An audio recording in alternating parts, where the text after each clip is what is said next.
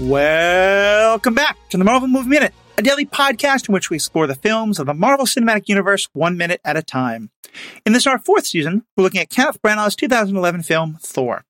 I'm Matthew Fox from theethicalpanda.com. And I'm Andy Nelson from the Next Reel Film Podcast. And today we're talking about Minute 50, which begins with Loki denying Sif's request to bring back Thor and ends with the Scientists 3 in a library. Joining us on the show today, unfortunately for the last time this week, but hopefully we'll have him back for later Marvel Movie Minutes, once again is Matt Carroll, co-host of the MCU Cast, which was the winner of the People's Choice Podcast Award for TV and Film, and founder of the Stranded Panda Podcast Network. Matt, as someone who's talked so much about the MCU, like kind of episode by episode, I'm kind of curious for you, what's it been like doing this kind of minute by minute analysis? It's interesting. There's so much in each minute, but also it's really hard to try to stay restrained to each minute, you know, like I'm like, but the thing he says in the next minute is so tied to this. But I really, it's super interesting. And it's a cool and neat way to like break it down and do something different.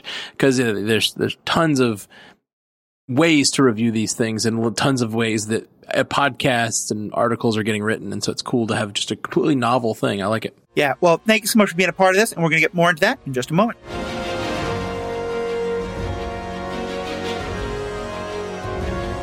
We are an independent podcast from True Story FM. We love producing this show and talking about Thor and all these other films in the MCU, but it does take time and cost money.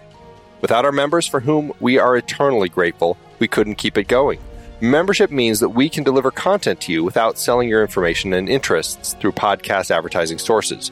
We like our privacy, and we know you do as well. If you're already a member, thank you so much. If you're not, would you please consider becoming one for the season?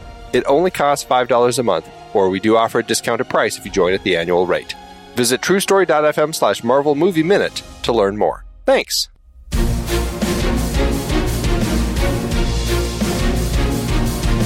Andy, yesterday you kind of pointed out that we were jumping ahead a minute. I have to say half the questions I want to discuss are ones we were already kind of getting into. But let's kind of start there, not to go over the old ground again, but just so Loki starts by kind of explaining his reasoning for, I don't just want to I don't want to change what my father said. And also this is a difficult time and avoiding war. We went into all this stuff last time about how insincere he is, but I'm just kind of curious. Like I've said I'm on Team Loki in this. Do you all agree with him? Do you think it is right to honor what Odin wanted and that we need to be careful in this very fragile time with the Odins? Or is he just clearly he's saying it for his own reasons, but do you think he's right? I mean, it's definitely an interesting perspective. And I think that there is something about it that does feel accurate, right? The fact that, this is a transition time, we're on the brink of war with Jotunheim, which is because of us, but I'm not going to say anything about that. And the fact that, Odin made this decision, the first thing I'm not going to do is come in and change that. And so I can see that, but also it does feel very scheming. But then on the flip side, it's like, politicians do it all the time. It's like, if he did all of that, I don't think it would be a huge thing. But I think, there is an element of it where he is trying to, especially because it is royalty and he is the quote heir to the throne at this particular point in time. I suppose that you do want at least the Asgardians to feel like, oh, he's going to be the next great Odin, as opposed to somebody who's going to come in and just kind of like shake everything up and ruin all the good that was going on. So we also get an interesting technical thing here that I'm curious about, because I don't think I've seen it at any other point in the movie, although maybe we have. But it's a lens flare, I believe. We get this kind of like a blue line moving across the screen, starting at the bottom first and then moving up, and then a second one kind of closer to the top. Andy, as someone who knows more of the technical side, is that a lens flare? And why do you think we have it in this particular moment? I mean, it is a lens flare. And it just, anytime there is a potential light that some of the light may not be shining directly into the lens, but or like in frame, but it still can be hitting it. I mean, you could potentially get those lens flares. And it's just one of those cases where it could have been something that the lens happened to be picking up that would have caused the lens flares in that particular moment to kind of shine the way they do here. And they might have seen it and not worried about it. They might have seen it and said, well, crap, we're running long on the day. We can't go back and reshoot it. They might not have noticed until they were editing. in the context of the film, I don't think it's too distracting. You certainly, with some directors now, you really see lens flares quite a bit. What? Who? Exactly. Yeah, right. Exactly.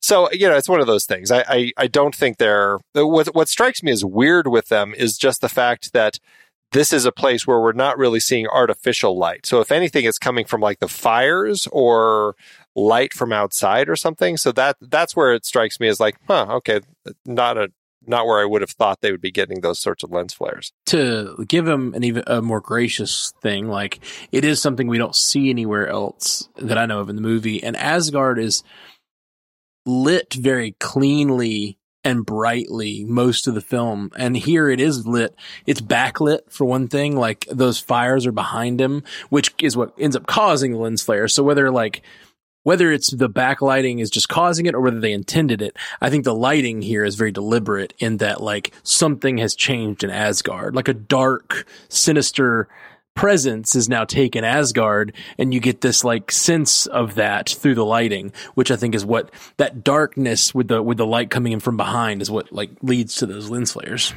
I think it's a very good point. And so now we get even more of what we started to talk about yesterday, which Sif is just not buying this. When he finishes saying like, I'm doing this for the good of Asgard, she leaps to her feet and her friends have to like pull her back a bit. Why do you think it's Sif in particular that is the most upset about this and the most like, I'm not going to take a word of this? Well, she's certainly the emotional character of the three. She seems to be the one like when they're in the healing room, she's the one who stands up and pleads to Loki to do exactly what they're doing here, right? You need to be can you go to the Allfather and please let him tell him that to retract Thor's banishment. And so again, she's very much kind of reacting. It's kind of her emotions taking hold. I would also, this is definitely something they probably did not have in mind, although maybe the Loki series, there's a moment where you see Sif, and it's a moment, they're trying to give him a moment of torture to relive over and over. And the moment they choose is when Sif is very mad at him. And I got to imagine for him, that was a moment that Sif stopped trusting him, that Sif, he felt alienated from Sif. And it kind of gives me the sense that like maybe Sif and he had a different kind of relationship before that moment, or possibly that Sif was someone he cared about thinking good of him. And so when she stands up and Fendrel grabs her and pulls her down, I think it's because Fendrel has seen a different Loki than she has seen. Like he has presented himself in one way, but then like maybe Fendrel has seen this sort of darker undertones that seen the depths that maybe Loki could stoop to if given power. And Fendrel grabs her because Sif is like, no, you're doing a bad thing, but I still doesn't think that he will do something to her, maybe violent or whatever, won't actually punish her. And Fendrel thinks he will. He grabs her and it actually reminds me a lot of Selvig holding back, from S.H.I.E.L.D. So S.H.I.E.L.D. is the whatever. Yeah, from previous episode. Yeah. And I think you're right about the Loki series moment in that I don't think they were thinking here 12 years from now, we might include a moment about Sif and Loki not liking each other. But both of them are taken directly from Norse mythology. Like Loki cutting Sif's hair in a way that infuriates Sif is something that happens in the mythology. And so neat. I think like so that for them to have that idea that in the mythology, Loki and Sif have a very particular antagonism towards each other, in part because Sif is Thor's wife in the myths and doesn't like that he keeps going off on these crazy adventures with Loki. So yeah, I think like they're kind of both taken from that origin of, Sif cares for Thor in a different way than the Warriors 3 do. And we've seen her give little bits of wistful looks. And so I feel like she'd be even more, I think you're right, she'd be even more emotional, she'd be even more protective, and she'd be the first to be like, Loki is not trustworthy. Yeah, yeah. Which she was. I mean, she's the one who said he's always been jealous of Thor, right? So she's the one who really starts kind of pointing that sort of stuff out. It is interesting that she really hones in on that. But to your point, Matt, it's interesting how Fandral, he's the one who does recognize that like things have changed now. Loki is on the throne. He is king. He just called it out. The two guards, the unknown guards that we have standing here, are doing what Loki's bidding as far as they can tell. And it's like he does recognize, like, you don't rise up and strike a king, right? And you don't want to do something that's going to put you into the dungeons or something like that. And so it's interesting the way that they play here, especially with Fandral and Hogun kind of pulling her back, but then also with Volstagg coming in almost like comedic. I don't know if comedic is the right word, but there is a turn that he has when he kind of. It was trying to be affable, right? Like he's trying to be right. Well, let me approach. So you approach him with anger, you approach him with reverence, and Volstagg's approaching him with this affable nature. Well, Loki, my friend, let's talk about this. And it's like, it's interesting. They all had three take this very different stance. Well, especially because the one I got from Volstagg is, it's funny, throughout the whole movie up till now, he's kind of been the most like in the wind one. He always seems to agree with whoever's spoken last. And he was the first one to kind of be most respectful. But even here, I kind of feel like he was also the one who was most getting on Loki's case earlier, kind of most teasing him. And to me, it feels like he's kind of like, okay, Loki, you're king. We'll play along. And the way he laughs at, like, if I may, your majesty, like, he's kind of being like, okay, Loki, I'll be in on the joke with you, but we all know it's a joke. And then Loki, of course, just cuts him off and says, it is done. And I thought, again, that's just a great sign of Volstagg, especially, is one of the ones who Sif doesn't take him seriously because she doesn't trust him. Volstagg, I think, just doesn't take him seriously.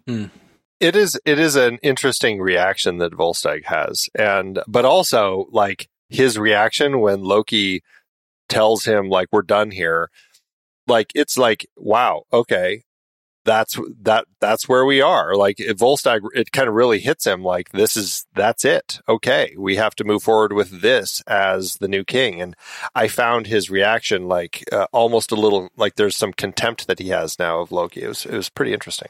Yeah, I didn't see Volstagg's laughter as laughter of derision or like he's trying to let Loki know he thinks it's a joke. I think that laughter was, all right, this is a strange situation for all of us, but of course you're the king. Right. Like to me, it just fit in with his nature of like, oh, we're I'm the happy drinking warrior guy, like. It seemed more affable of a laugh. It's a very, very fine line though. Like when he starts to laugh, I almost worried for him. And then but he sort of like comes out of the laugh in this sincere place where he's like really with his hands out asking for something. And it really it's such a really beautifully played moment. Yeah, because the way he says it, like, if I might ask you to consider, it's kind of like when you're like, Mom, make chicken for dinner. And your mom's like, you should be asking. And you're like, okay, Mom, maybe please have chicken for dinner. And then she's like, okay, well, now you asked. That's what it kind of seems like, is that he feels like, okay, if I go through the motion that Loki wants. I also just think we've talked before about how the script has all the Warriors 3, but especially Volstagg, played really just like a buffoon. And Branagh clearly didn't like that.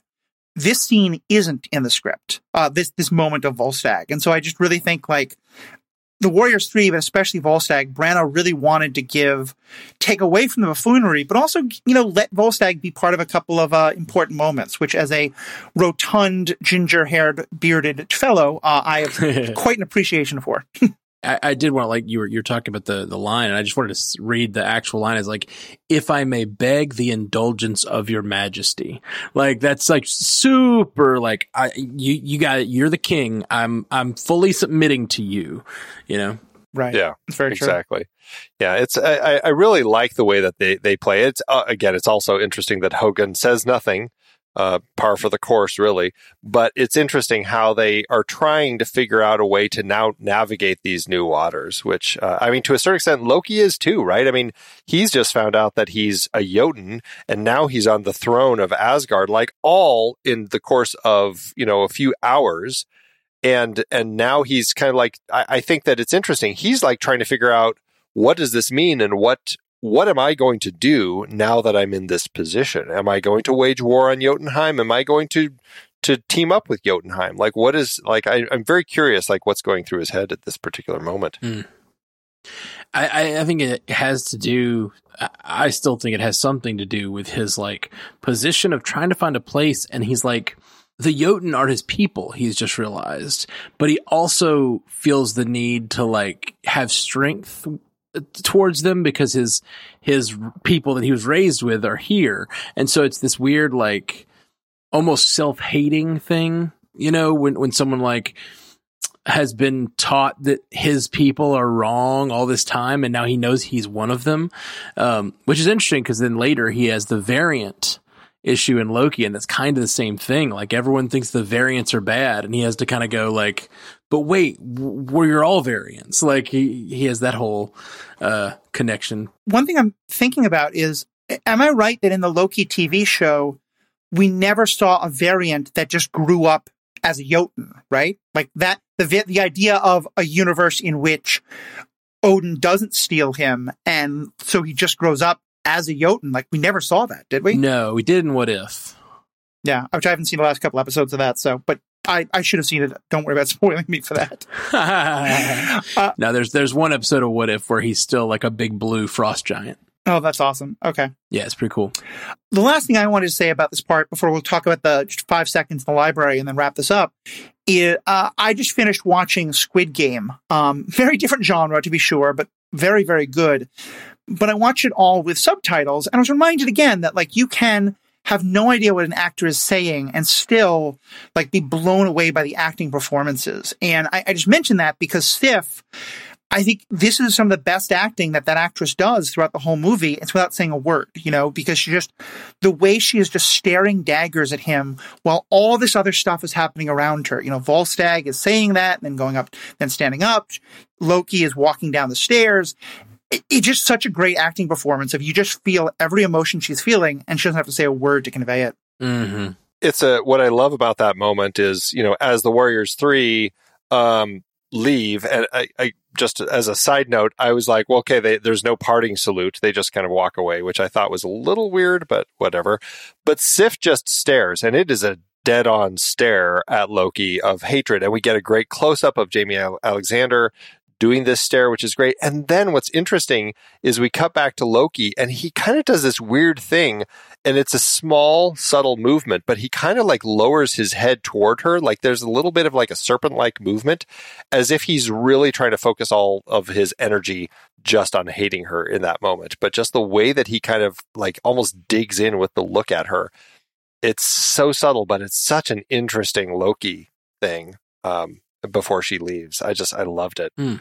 So then we cut to just a few seconds in the library. I tried to look up who is this woman in the library, and it turns out that one of the problems I've been finding in doing research for this movie is that because there's no sort of subtitle to it, it's just Thor, that if you Google Thor and woman in library, like I did this deep dive on an actress named Alana Olivia because she's credited as library student in Thor: The Dark World.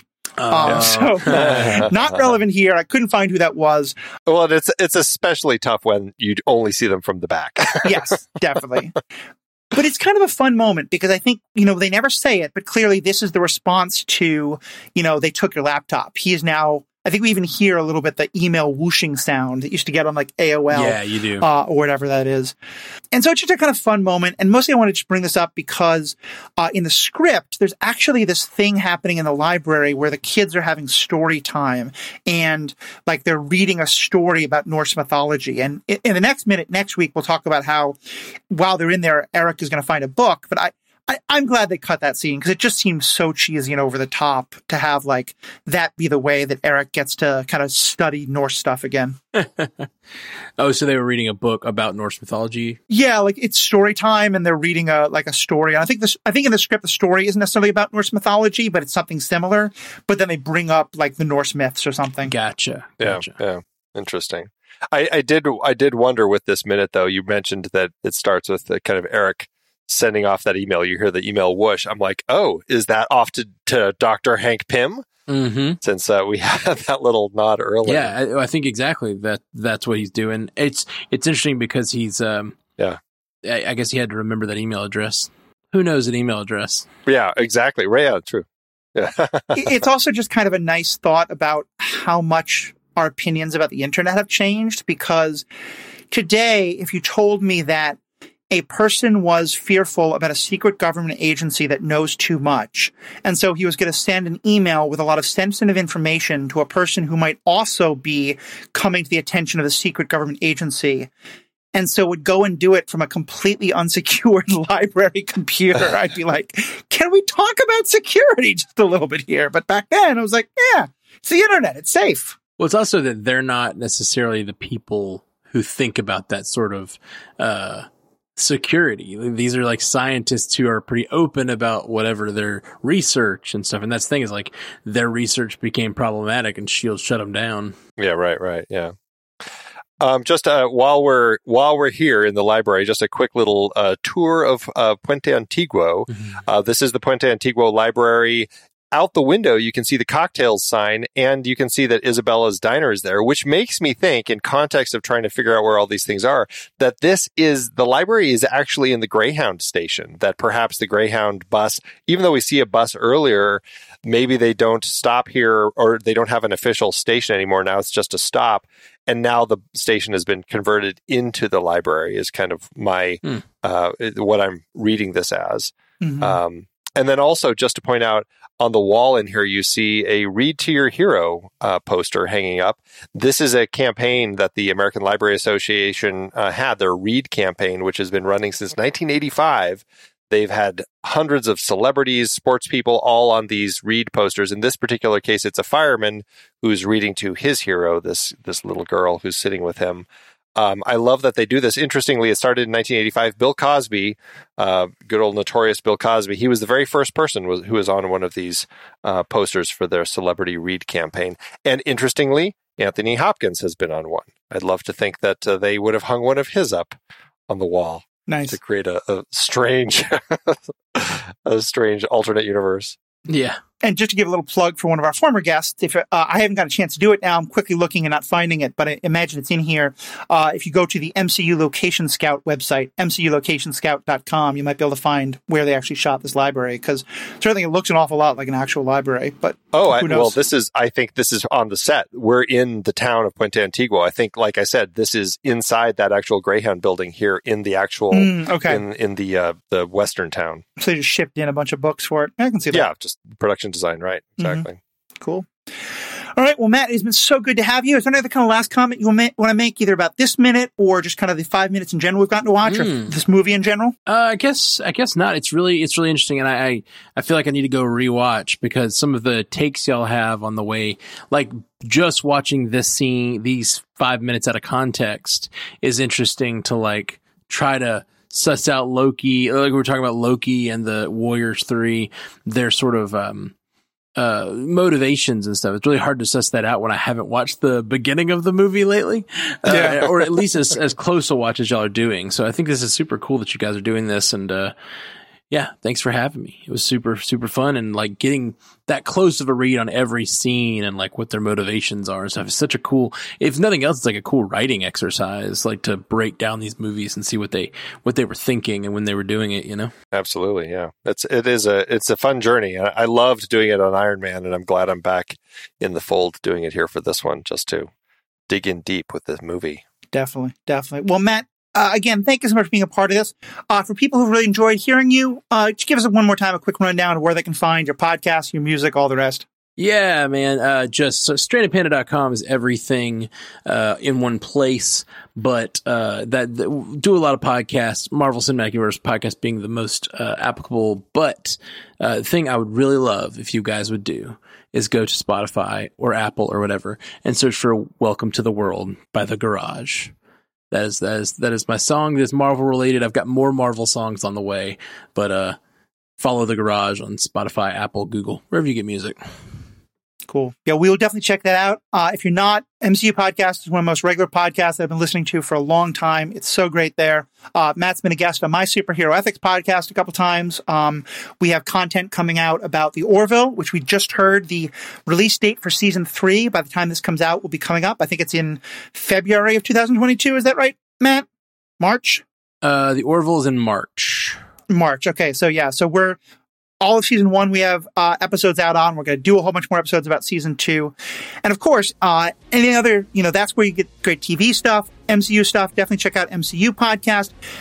Other films, other film stuff. There's so much great things to find on the Next Real family of podcasts. That's where Andy and Pete and I've done some stuff up there. A whole other great set of people. Check all those out. And then the most important thing I always ask you, have a great day. Until next time, true believers.